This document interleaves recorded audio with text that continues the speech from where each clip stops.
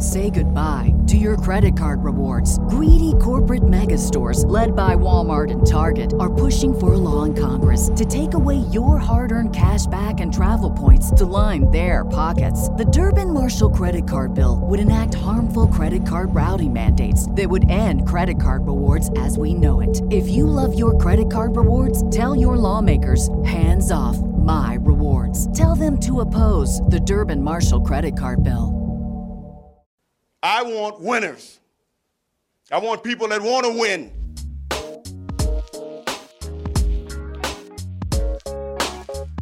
Rod, Debo at the turkey leg shindig at the end of the game said it best. We're going back to the crib on a dub. And that's how he ended. That's how he ended the whole shenanigans after the game, very poetically. And I guess we're sort of doing that as well. We're up here late after Thanksgiving. Hopefully, those of you in the U.S. had a fun evening, and those of you not in the U.S. had a good Thursday. How was your Thanksgiving, Rod? Man, it was great. My brother's down from Northern Nevada, so we went out and played a little golf this morning and came home and spent the whole day watching football. And then we ate about 2:00. That's about so, us yeah. too. And then, and then it was just kind of like a food coma throughout the end of that Dallas game. Well, the Dallas game would put people into a coma. Washington is terrible. Yeah, and then, we watched the Niners do their thing. So, yeah, it was a great Thanksgiving. How about yours? It was good. A lot of people. We decided to figure out how to get out of watching that Dallas game because it was pretty boring. We watched a little bit of USC hoop because I guess they have a top prospect on USC. And then we watched there was a game the other night in the in-season tournament between Indiana and Atlanta, and the final score was like in the 150s. Mm-hmm. So before the Niner game, we watched the first quarter of that game to see Tyrese Halliburton and Trae Young kind of go off. But we were just counting down the minutes until the Niner game started. And okay, so it is. I was wondering, and I asked this question in the Discord.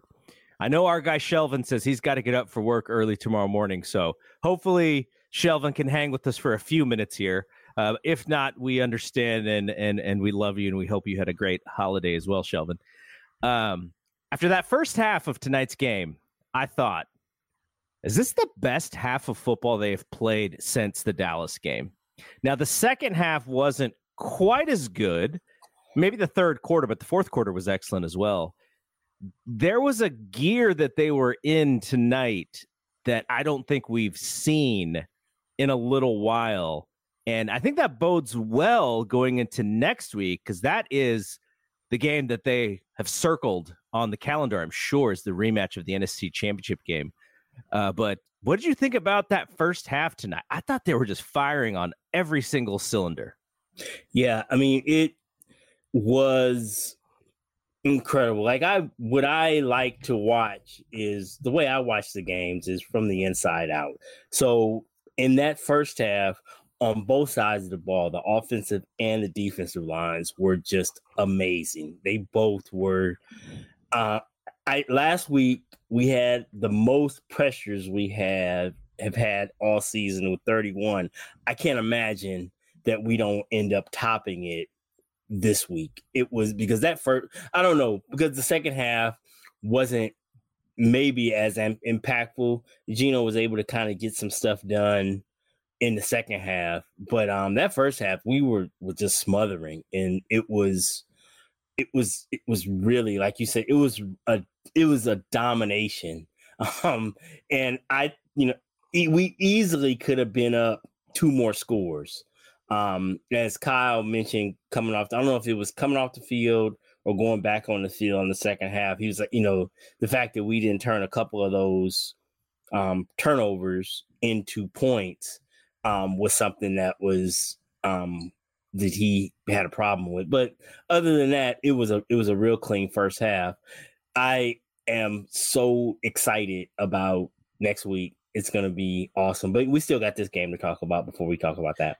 Absolutely. Also, shout out to the OG, Rick, who was able to watch the game tonight. Happy Thanksgiving to you as well, Rick, and Davis as well. I know he said he was watching it with his grandparents tonight. These nationally televised night games, not they're not perfect in these games. They had the bad Monday night game in Minnesota, but Sunday night has been pretty good. They've had two of their best performances of the year, I think, the Dallas game and this game. So we go into the half 24-3. I thought Brock was on his way to like doing what he did last week again. Now the second half he was not as strong. He had a pick, which was a poor throw to CMC, backed up near their own end zone, which turned into a pick six, and so he did not have the cleanest of second halves. He did make some big throws down at the end there, but even if Brock was the Brock of last week, he is not the story of this game. The story of this game is exactly what you said: is the defensive line. Now, I want to give you some numbers here. We don't have pressures in the ESPN box. I'm sure we'll find that information out a little bit later. But Niners had 6 sacks, led by Nick Bosa with 2. Hargrave had 1.5. Gibson accounted for 1, and as did Eric Armstead. Kevin Givens got a half. Hargrave had 1.5. I don't know how they were assigning some of those, because there were several of them. It was like 4 dudes, like all converged at one time. So yeah, that's interesting how the bookkeeping worked out on that. Yeah, exactly. And so tackles for loss, they had 5 tackles for loss. Nick Bosa had 2 of those. Now you go to quarterback hits. They had 12 quarterback hits. Nick Bosa had 5 of the 12. Eric Armstead had 2. Hargrave had 2. And I thought throughout all of that, Geno Smith did the best he possibly could to try and keep them alive, but he just did not have a chance. And I was watching this dude play. I'm watching this dude. The small amount of time he has in the pocket, he's got to throw some of this stuff early, and he just can't connect with his receivers in the way that he wants. But man, that guy's tough. I thought he played a really good game as much as he could, but the Niners defensive line just mauled him. So are we basically saying that this Chase Young trade has made all the difference? Like, what is your point of view on why all of a sudden the Niners can get back to the quarterback when they went like 3 games without much success there? I had made note of this before the trade. Is that the fact that whatever's the right side, because Nick always lines up on the left side, there was just not. We were a donut over there. Farrell and Jackson just simply, the other teams didn't have to. They weren't a threat at all to generate any sort of pressure. And so teams were able to, really slide pressure to the left side in a way that they can't now.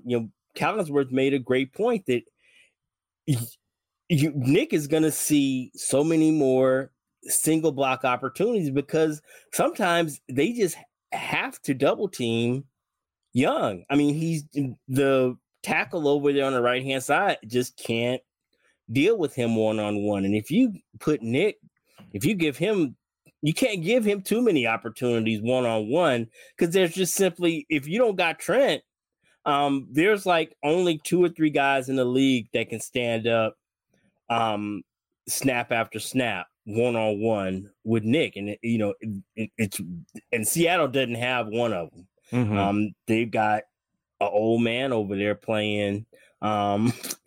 Jason Peters was great in his day, but come on, man, it's over.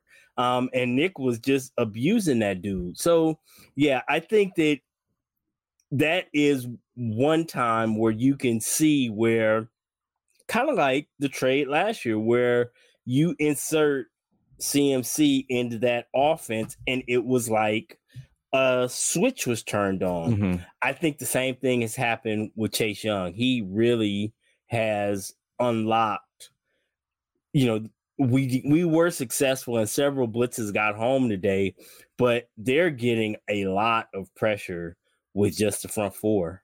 And it's like night and day when it's pre Chase Young and post Chase Young. And I think that he makes a huge difference.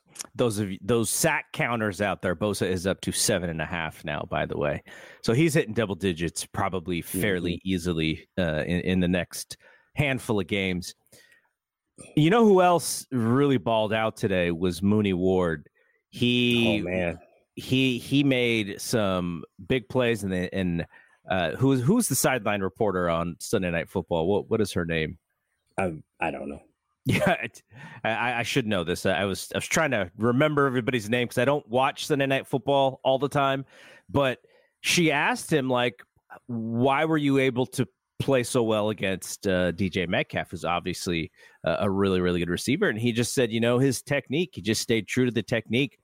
There was one play that I thought, I was like, oh, man, this could burn us. He jumped a little early to try to swat the ball away, and he missed. And Metcalf made a catch. It was probably a 30-yard catch or something. But Metcalf was out of bounds. So it didn't hurt them. But other than that, he tipped passes. He almost picked one off. He's bodying this dude who is a hard dude to body. And, man, he played like a Pro Bowler tonight. And, he's had – some good games, but he's also had a couple mistakes that have hurt the team. Tonight, I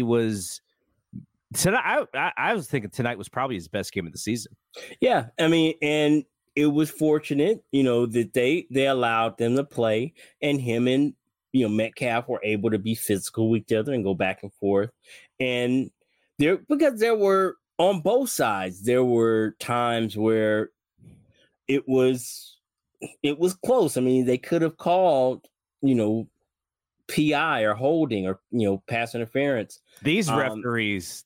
And they let them play. And that's fine. I mean, you have to, if you want, that that's how it's going to go, then it allows you, I would imagine, as a player, a bit more freedom to go out there and do your thing. And that's great. I like when they let those dudes play and they don't call it as tight. It was real interesting because that was the thing coming into the game on both sides. There was some real, just by the numbers, some real mismatches in the secondary. And in Seattle, the pressure was so heavy, especially in the first half, that Geno wasn't. And then I don't know if he was 100%. But they weren't able to take advantage of those, the two big ones being the rookie at safety, and then when Travarius was out for that stretch of time, they weren't really able to capitalize on that either, because by the numbers, both Lockett and Metcalf looked to be very good matchups against Lenore particularly. And then there aren't really any stats on Brown, but I just kind of figured with him being a rookie, you would kind of try to target him, especially with, they've got some pretty big, like super big and athletic tight ends. So if you could get them matched up on him, you would think they would have tried to do that. But like I say, the first half, he was just kind of running for his life. And then in the second half, he got off some pretty nice passes, but it was actually just kind of too little too late at that point, especially after the turnover, after the pick six. You kind of felt like there was a kind of a momentum shift, but their offense wasn't really able to capitalize. So yeah, Pete was jumping up and down trying to get the fans to cheer louder.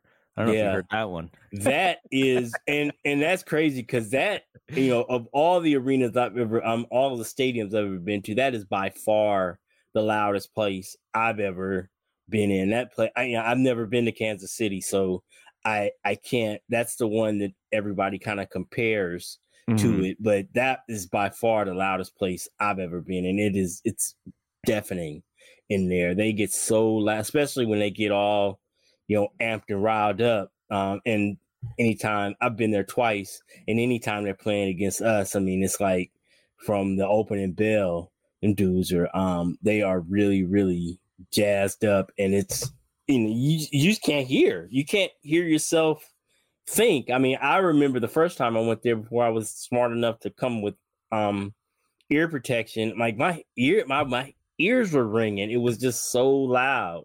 But yeah, that was I think we did a really good job of taking the crowd out of it in the first half.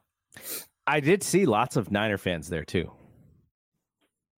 The two times I've went there, we represented, we were all throughout the, I normally go, when I go like the Wednesday or Thursday before, and all around Pikes, the marketplace and all around the city, it was nothing but red jerseys. And but that is the case just about any road game I've ever gone to.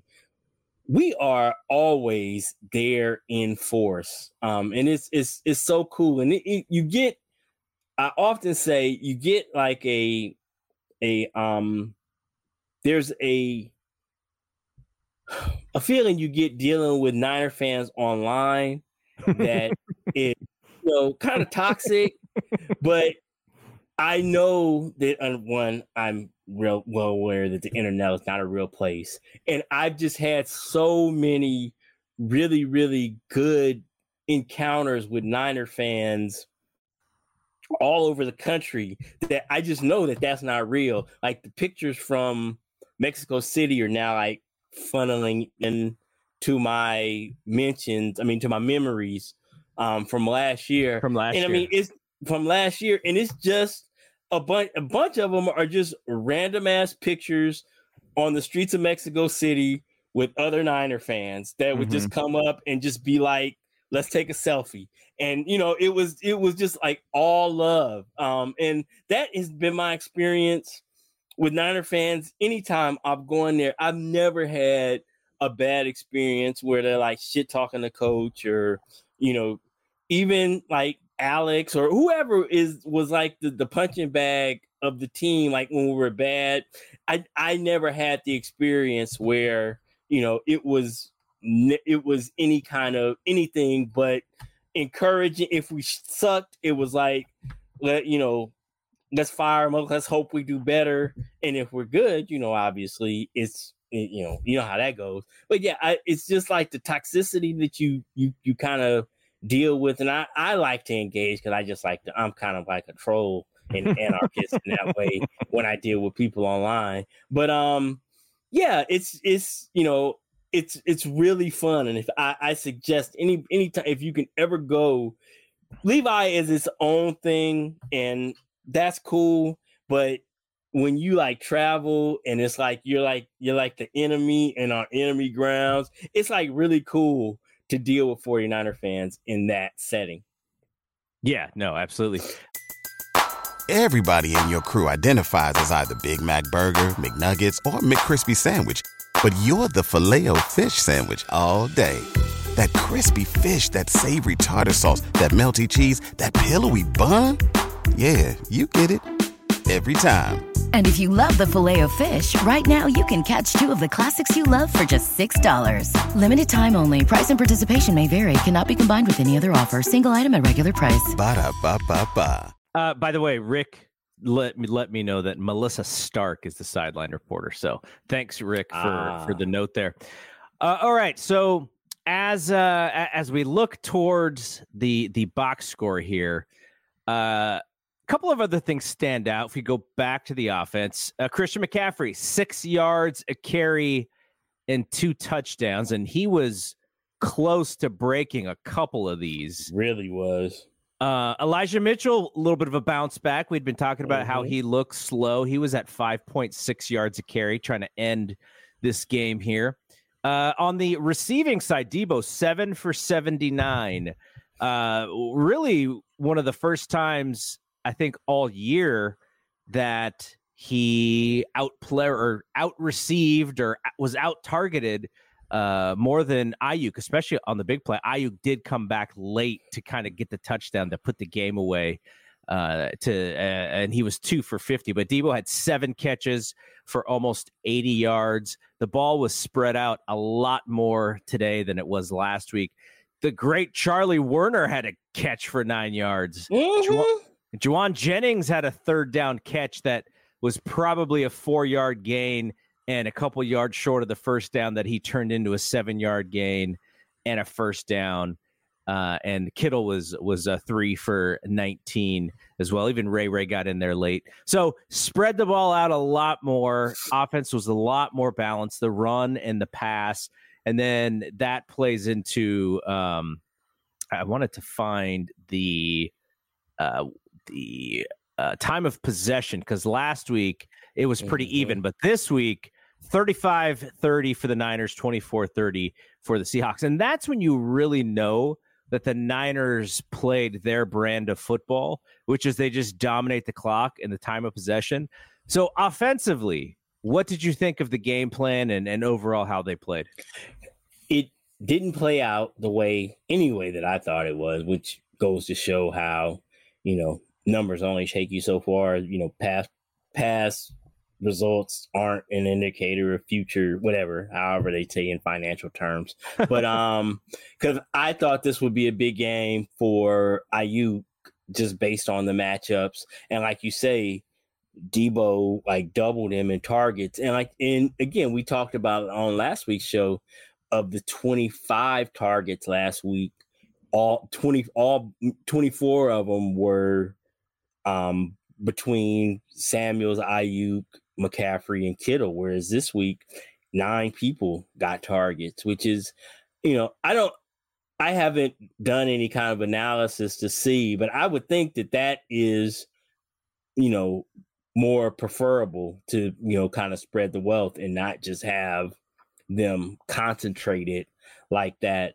But yeah, it was, and it's amazing. I know that I haven't looked at that stat in a while, but I know last year at this time, it was we had a 75% winning percentage when we held the ball 30 minutes or more. It was a stark indicator of wins and losses. If we're able to control the clock, it's kind of a wrap. So yeah, that it's good to see us get back to playing that way. Because I think that's just kind of where we want to be. But saying that, we still had 30 pass attempts, which is a lot. I mean, that's a lot of plays, but that's 64 plays is a lot. 31 attempts and 31 rushes, so it was balanced. But yeah, it wasn't Brock's best game, but I'll take that. I mean, that one that one pass got away from him, and then shit happens when the ball is tipped up in the air. I mean, that over the middle like that, that's a recipe for disaster. It was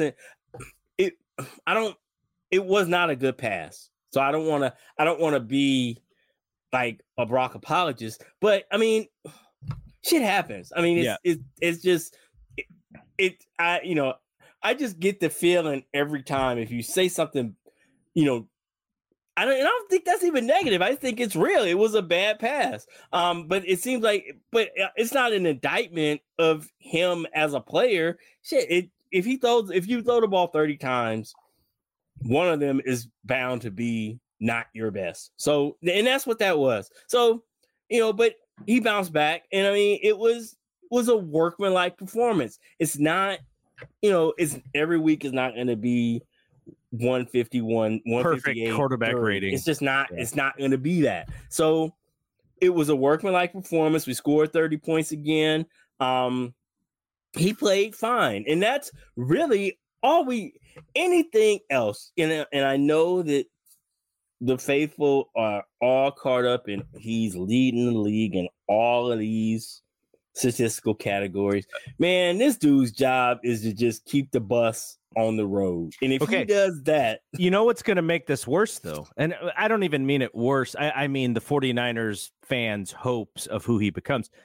If the Eagles lose, if the Niners can beat Philadelphia next week and Brock plays well, he's going to bump up in the MVP race. Like he's actually nudging. I think he's in the top 10 or something for odds for MVP. I don't know what book, but I had heard that his odds were getting better. That is, if he can come in and beat, they can go into Philly and win that game, and he plays well, then he's kind of the fun bet for MVP possibly, because then the Niners, they're inching themselves back into the top of the NFC territory. So that is not that I don't hope that it happens. Of course, I hope that it happens. But if there is MVP talk for Brock Purdy, then that changes things. I think even more. And that's good for him, and I root that for him. But I was having this conversation just this week, and again, I get painted as this Brock hater, and I don't have anything bad to say about that dude. No more. As long as you guys aren't comparing him to Joe Montana, I'm cool. I'm always 100% every time going to push back against that. But beyond that, I am a Brock cheerleader. But I am one who believes, as far as that goes, the pros on that is that the MVP generally is a quarterback award. Mm-hmm. So the best quarterback on what possibly could end up being the best team in the NFC or the best team in the league would lend itself to Brock being the pick. But as a Niner fan, he's not even the MVP of this team. He's not even the MVP of this offense. Yeah, he's a top 3 MVP, because my vote would be Christian McCaffrey. It's Christian. It's 100% Christian McCaffrey, and then for me, Trent Williams. And then you want to go BA, you want to go Brock, you want to go Debo, whatever. After that, but I think the top 2 the most valuable players on this offense are Christian McCaffrey and Trent Williams. And you don't have to look any further than the games when Trent wasn't in there. How different, if you're talking about value, how different this team looks when he's not in there. And you could play that same game with CMC. If you take him out of the mix, this is a whole different ball game. And I guess you could, to a lesser extent, make that argument for Brock Purdy. Although my pushback would be that, when we went on that run last year, Jimmy won a bunch of those games. And we saw we can get pretty damn far with a Jimmy Garoppolo level quarterback. So it's not like what this offense needs, especially as we are currently constructed with all of these weapons at the quarterback position, we don't need an MVP. We need a competent quarterback, somebody who is steady and confident, who can execute Kyle's vision. And Brock is that to an even greater extent than Jimmy. I think, he's definitely an upgrade. I think Kyle would agree with that. He's definitely an upgrade over Jimmy Garoppolo. But we got, I know that it's kind of fashionable to shit on Jimmy Garoppolo at this point, but now I'm the one quoting you guys back your stat that we were 40 and blah, blah, blah when Jimmy Garoppolo started. So, he did some good work here. So we saw what you could do with competent quarterback play. And that was what I always used to say that was my comeback when people would quote that Jimmy is 40 and blah, blah, blah. Is the difference is, without him, it was Brian Hoyer, Beathard, and Mullen, which is the opposite of competent quarterback play. So Jimmy comes in and he's a competent quarterback. And that's what we need. I think Brock is a step above just competent. He is skilled. I mean, he's got, miss me with this. There was some drill that he did that he matched Lamar. Fuck out of here with that. But he is, he is mobile. He's confident. There were the articles this week talking about Kyle saying his arm is stronger than when he was drafted. Whatever. He is not afraid. I know that he is. That's a big difference between him and Jimmy. He is not afraid to chuck it downfield. And I mentioned this before. I was talking to an Iowa State fan, and they say Brock has a lot of YOLO in him, and it comes out sometimes. And that, I think, that's a benefit to us, that as long as he's making good decisions, he's not scared. And Kyle schemes it up, gets dudes open, and Brock is not scared to go. There were so many times when Kittle was open down the seam, and Jimmy just seemed like he was allergic to even looking at those throws. Brock is not so affected. He will go get it. And I think he definitely, we can win a Super Bowl with, as we're currently constructed. I have some doubts about, there was talk on the Facebooks this week about Brock and 4 for 200.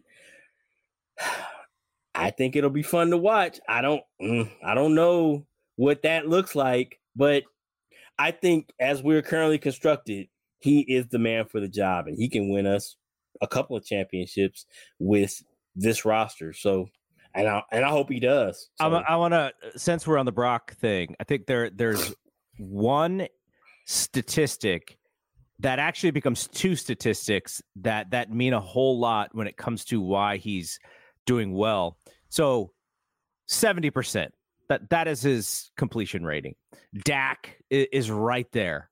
Dak is right behind him. And, nowadays, quarterback completion percentage is inflated because of how much passing and just the overall evolution of the passing game is.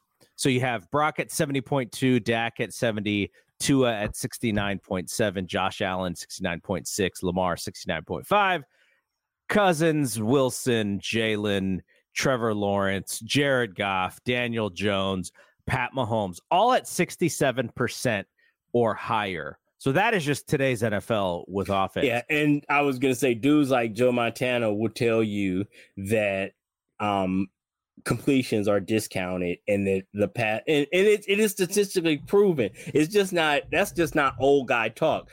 Completion percentage has never been higher in the league as a whole. And I think that when you talk about the context of these players, like you talk about Brock and Dak being at 70%, context matters.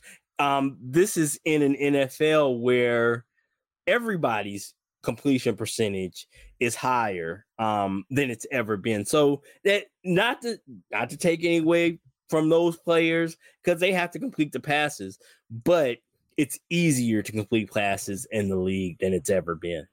Okay, now here's where the total package of Kyle calling plays, of the explosiveness of their offense, of how good their running game is, builds into the overall package. So Brock can compete. He's completing at the highest level in the NFL right now. But you add on the completion, I think it is the completion, the yards per attempt. You add the yards per attempt, and he is a full yard ahead of number 2. Oh, actually 0.9, almost a full yard. Who is Tua? Tua's at 8.5. Brock is at 9.4. Pat Mahomes is at 7.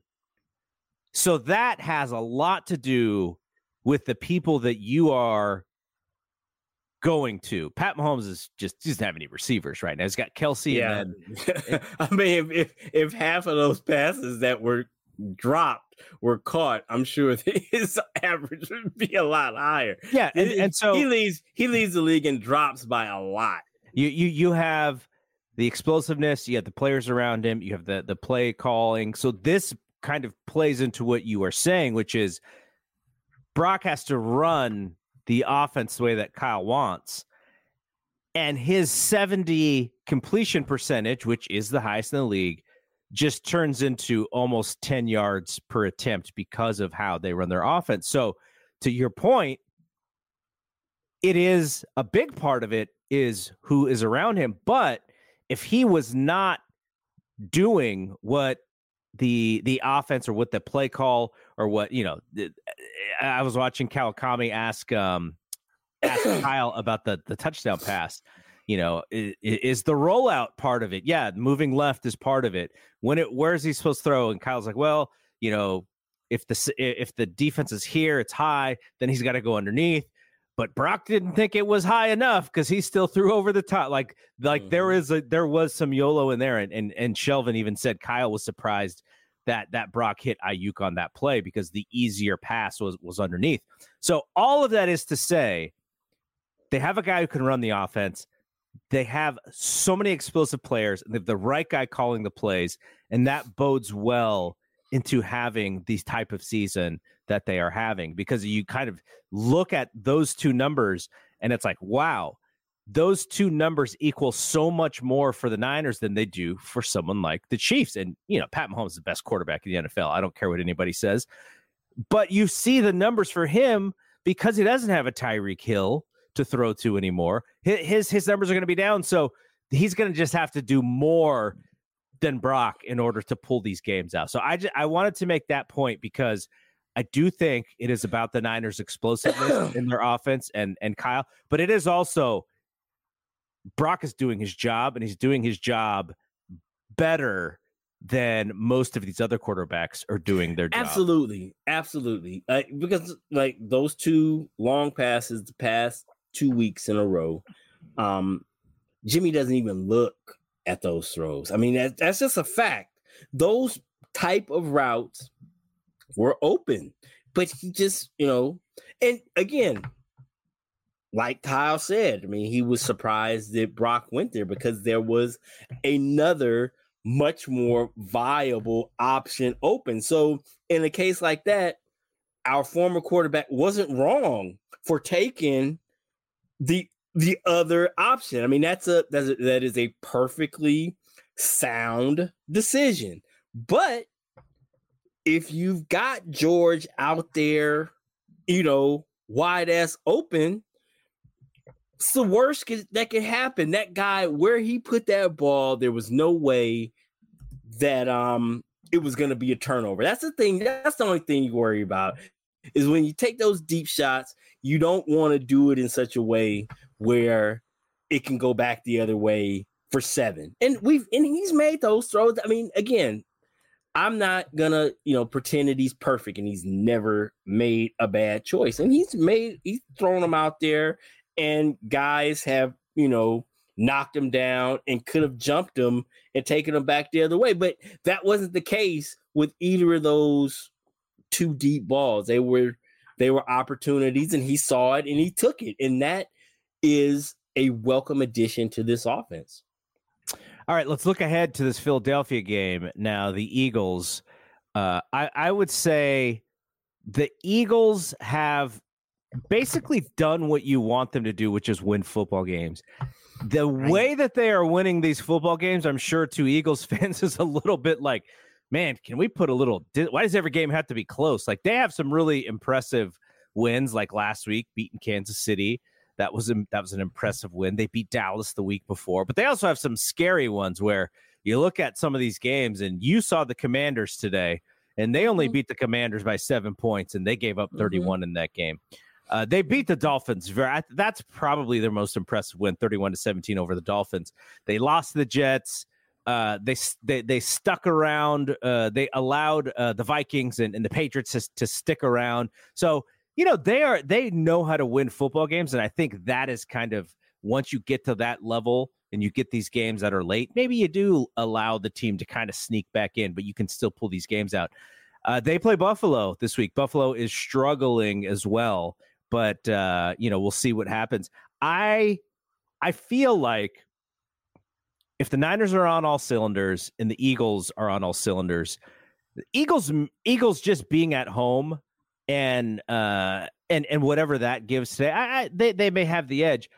I think if the Niners are on all cylinders and Philly is struggling a little bit, then they may be able to go into Philadelphia and eke one out just by the mere fact that Philadelphia lets these teams stay in and the Niners are explosive enough offensively. The worries for me are just the RPO. I don't feel like the Niners ever play well against that offense. And that offense is designed to hesitate their pass rush. And that is my fear. Last year we talked about this when we went into the championship game, and I was just like, man, this RPO just gives me nightmares. And they didn't do anything against it in that championship game. Now that game got out of hand, because of the injuries and such. Mm-hmm. But that is my I want to see them have an answer to this offense before I fully believe that they could get through Philly to win the Super Bowl. It's funny that you used the analogy on hitting on all cylinders, because my uncle had a 72 Nova. And when I watch the Eagles, he would often, like really often, have to turn the distributor to get it to do whatever I know nothing about cars, but I know he did that all the time.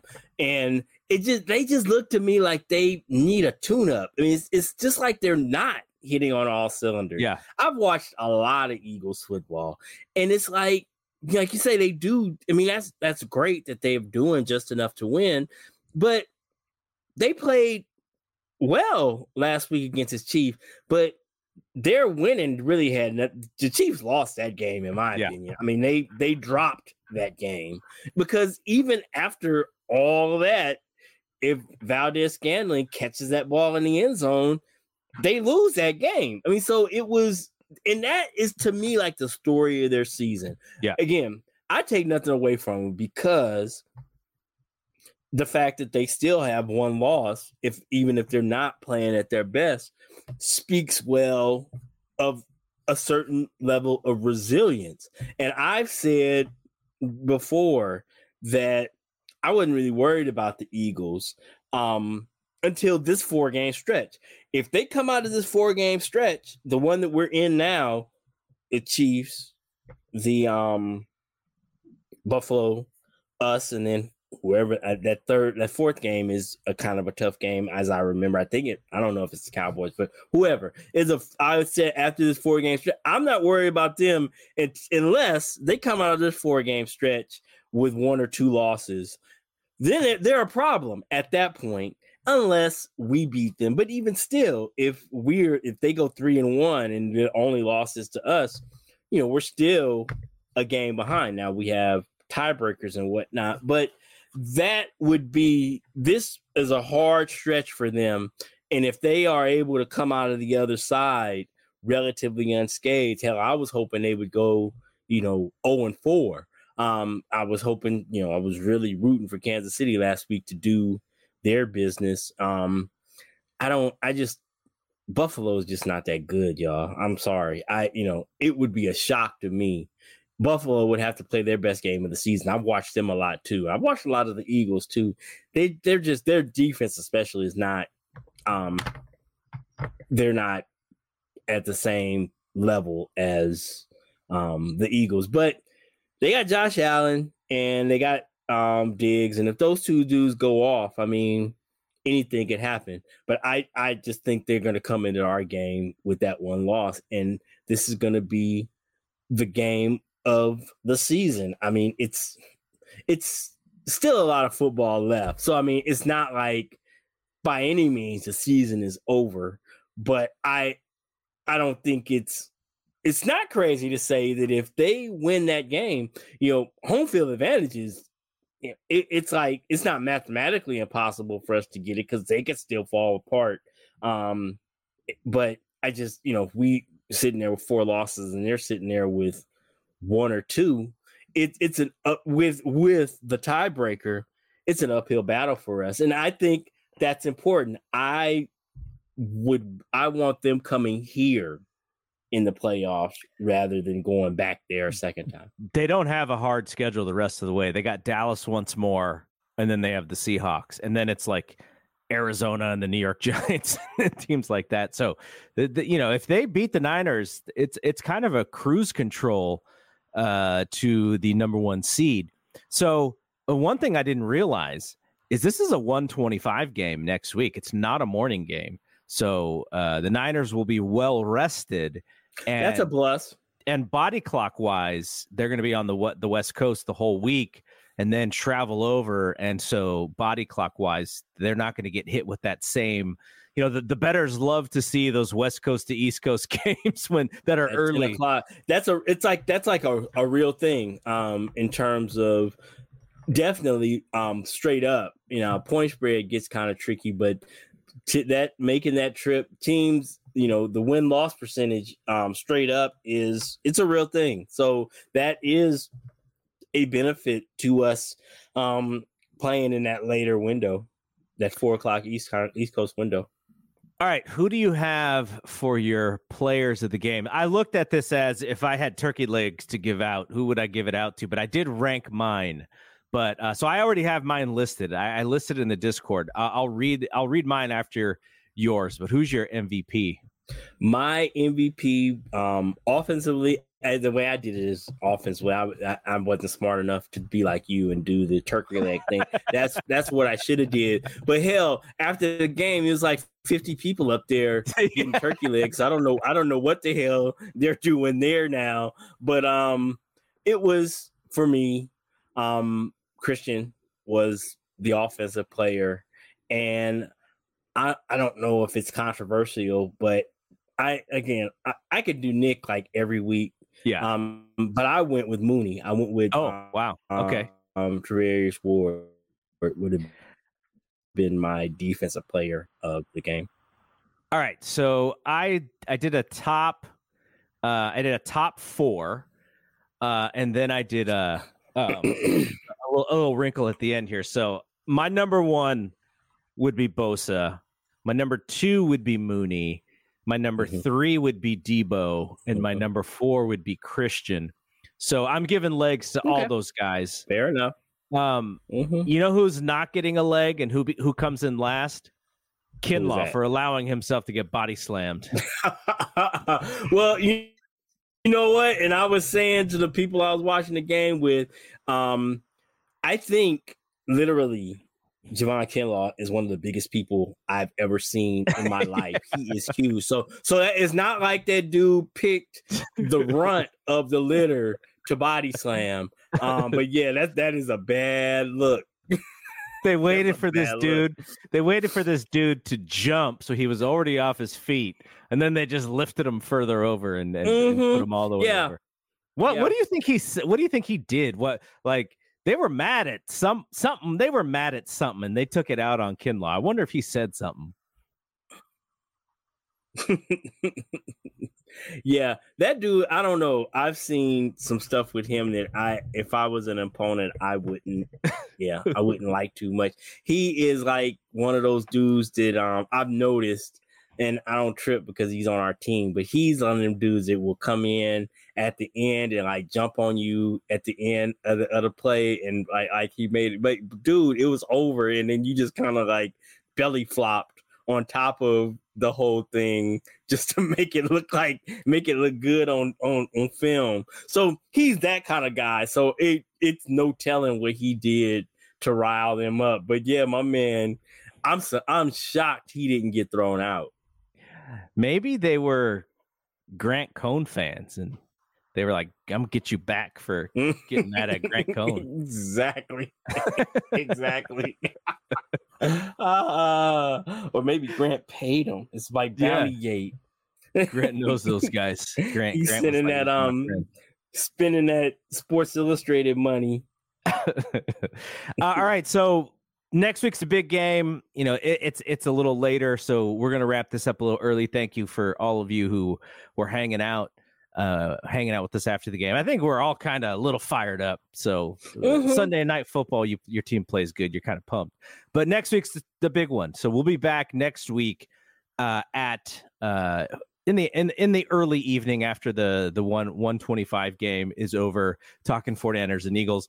And also, I haven't done a Warriors podcast this week because Brian moved, so he's just getting settled, and he hasn't been able to watch all of the games. So I may do kind of a solo podcast only show on Friday night. So after the Warriors play Wemby, it's San Antonio, and the Warriors get to see Wemby. So I'll do a short death lineup audio only on the podcast feed. And then Brad and I will be back on Monday, hopefully with some news of the Giants doing something. Like, let's at least pretend. Can we create some rumors for the Giants to do something? 'Cause, man. But I have to say, before we go, I listened to Zach Lowe on Low Post. If you guys are basketball fans, check that out. My man he's like my hero. He did there was a problem with one of his guests, and so he did half pod just by himself. Yeah, and then you and yours, I'm gonna tell you, I've been trying to do it, and there is a definite skill to, it's easy for me talking to you and doing in this format, but like just turning the microphone on and talking, there is a definite skill to that. So props to you and Zach. It is a little, it's definitely more difficult. You kind of have to have like all of these. It's almost like, you know how Jay-Z would say that he doesn't write down any lyrics. Mm-hmm. And as he's driving, he's got like all of these bars like in order in his head, and he's just memorizing them. You kind of have to do that when you do the solo podcast. Like, you have to have like your ideas, and maybe you write some points down that you want to make sure that you hit, but you kind of have this conversation in your head before you turn the recorder and the microphone on. And sometimes when that microphone goes on, you forget all of those points and you're kind of like screwed. But yeah, that is really what it is. I really do have to think through stuff because I cannot rely on you. I cannot rely on Brad or Brian to, speak about something. And so it is a little bit more tough on that end. But Shelvin was joking about Scott Foster throwing out CP3 again. Shelvin is a Suns fan, so he was pretty happy last night. While I was so sad watching the Warriors just get boat raced in Phoenix. It's interesting, just to wrap up that the previous thought, is it even, now I'm really keen and aware of it, but like even dudes like Foxworth and Bomani Jones, who I listen to a lot, when they do their solo shows on Monday, they've got a producer that they're bouncing off of. So that's like cheating. It's not like they're there by themselves with either their thoughts or their notes and they're just going. So yeah, that is, like I say, I give you guys props who can do that. Just turn on the mic and go. That shit is not easy. Well, in my radio days when I was working at KMBR, and I actually had Larry Krueger, I did an interview with Larry Krueger in this feed several months back. But what he would do, and he was a young host back then. He was probably in his like mid-20s, and he said he used to come to us, and I was like just an intern. Maybe I might have been like an assistant producer or something back then, but he would come to us and go, okay, here's my thought. What do you think about this? And then we would give him feedback so that he kind of knew, okay, yeah, I didn't think about that or whatever. And I always thought it was weird. I was like, why are you asking us? But what he was using us as a sounding board. Now that might be something as well, utilizing social media to go, hey, what about this? And then kind of knowing, yeah, this is a response to that. This is something I didn't think about. Sometimes in the Discord, I'll ask questions, and just not necessarily because I want answers. I just want the feedback. I want to see what people are thinking. Am I thinking about this the wrong way, or are we kind of aligned? So that's kind of how I do it. But I agree with you. I much prefer the 2-person pod because I do like bouncing stuff off of people and having just a natural conversation. And, we kind of get lost in it, but to have Rick and to have Shelvin and to have Davis and Robert Ramos and guys like that, just always in the chat, kind of throwing stuff out, it does help because I'm like, oh yeah, I forgot about this. And then, it's brought up and then I'll bring it up maybe even later. So shout out to those folks too. I have recorded something every week for the past 4 weeks and have just been terrified to send it to you because I just think it stinks. But this week I've got a pretty good format, especially for like the build up to, because I do 2. I do like a recap. And then I do like a pregame. Yeah. And I got some pretty good ideas. I just, I don't know. They don't come out. It's like I'm doing right now. It's just like, I can't get them out. It's just like, it's so awkward just kind of talking to myself. So it's hard. Like the hardest thing for some people is to hear their own voice in their headphones. That is a hard thing. It is brutal. But I say all that to say, if there's ever going to be a week I'm going to get it done, it's going to be this week because I just think this is going to be a fascinating matchup, and I'm going to have a ton of time to kind of break it down and try to maybe get something that might be usable. So be on the lookout. And I'm also, my therapist talks about setting up accountabilities. So that's what I'm kind of doing here is I'm kind of putting it out there on wax that this is something I'm going to do. And it kind of, it gives me added motivation to actually follow through because I said it here that I might do it and people will be maybe looking for it. So yeah, it'll be interesting. I am so excited about this matchup coming up. All right. Yeah. So I have missed on this the last 2 weeks just because these last 2 weeks have been crazy, but I've been trying to do a preview in the BSPN feed, the podcast feed. So we don't put that here because it's a little bit harder to produce video. So we put this in the audio only feed. So if you are not a subscriber to the BSPN audio feed, Rod and I will try and have a preview pod before we get to Sunday's game. So be on the lookout for that. Just search BSPN or Bay Area Sports Podcasting Network and you'll find the feed. All right. Thanks to Rod. Thanks to all the folks who were hanging out in the chat. Thanks to everyone who was listening to this, who's watching this. For Rod, I'm Double G. We will see you when we see you. Peace out.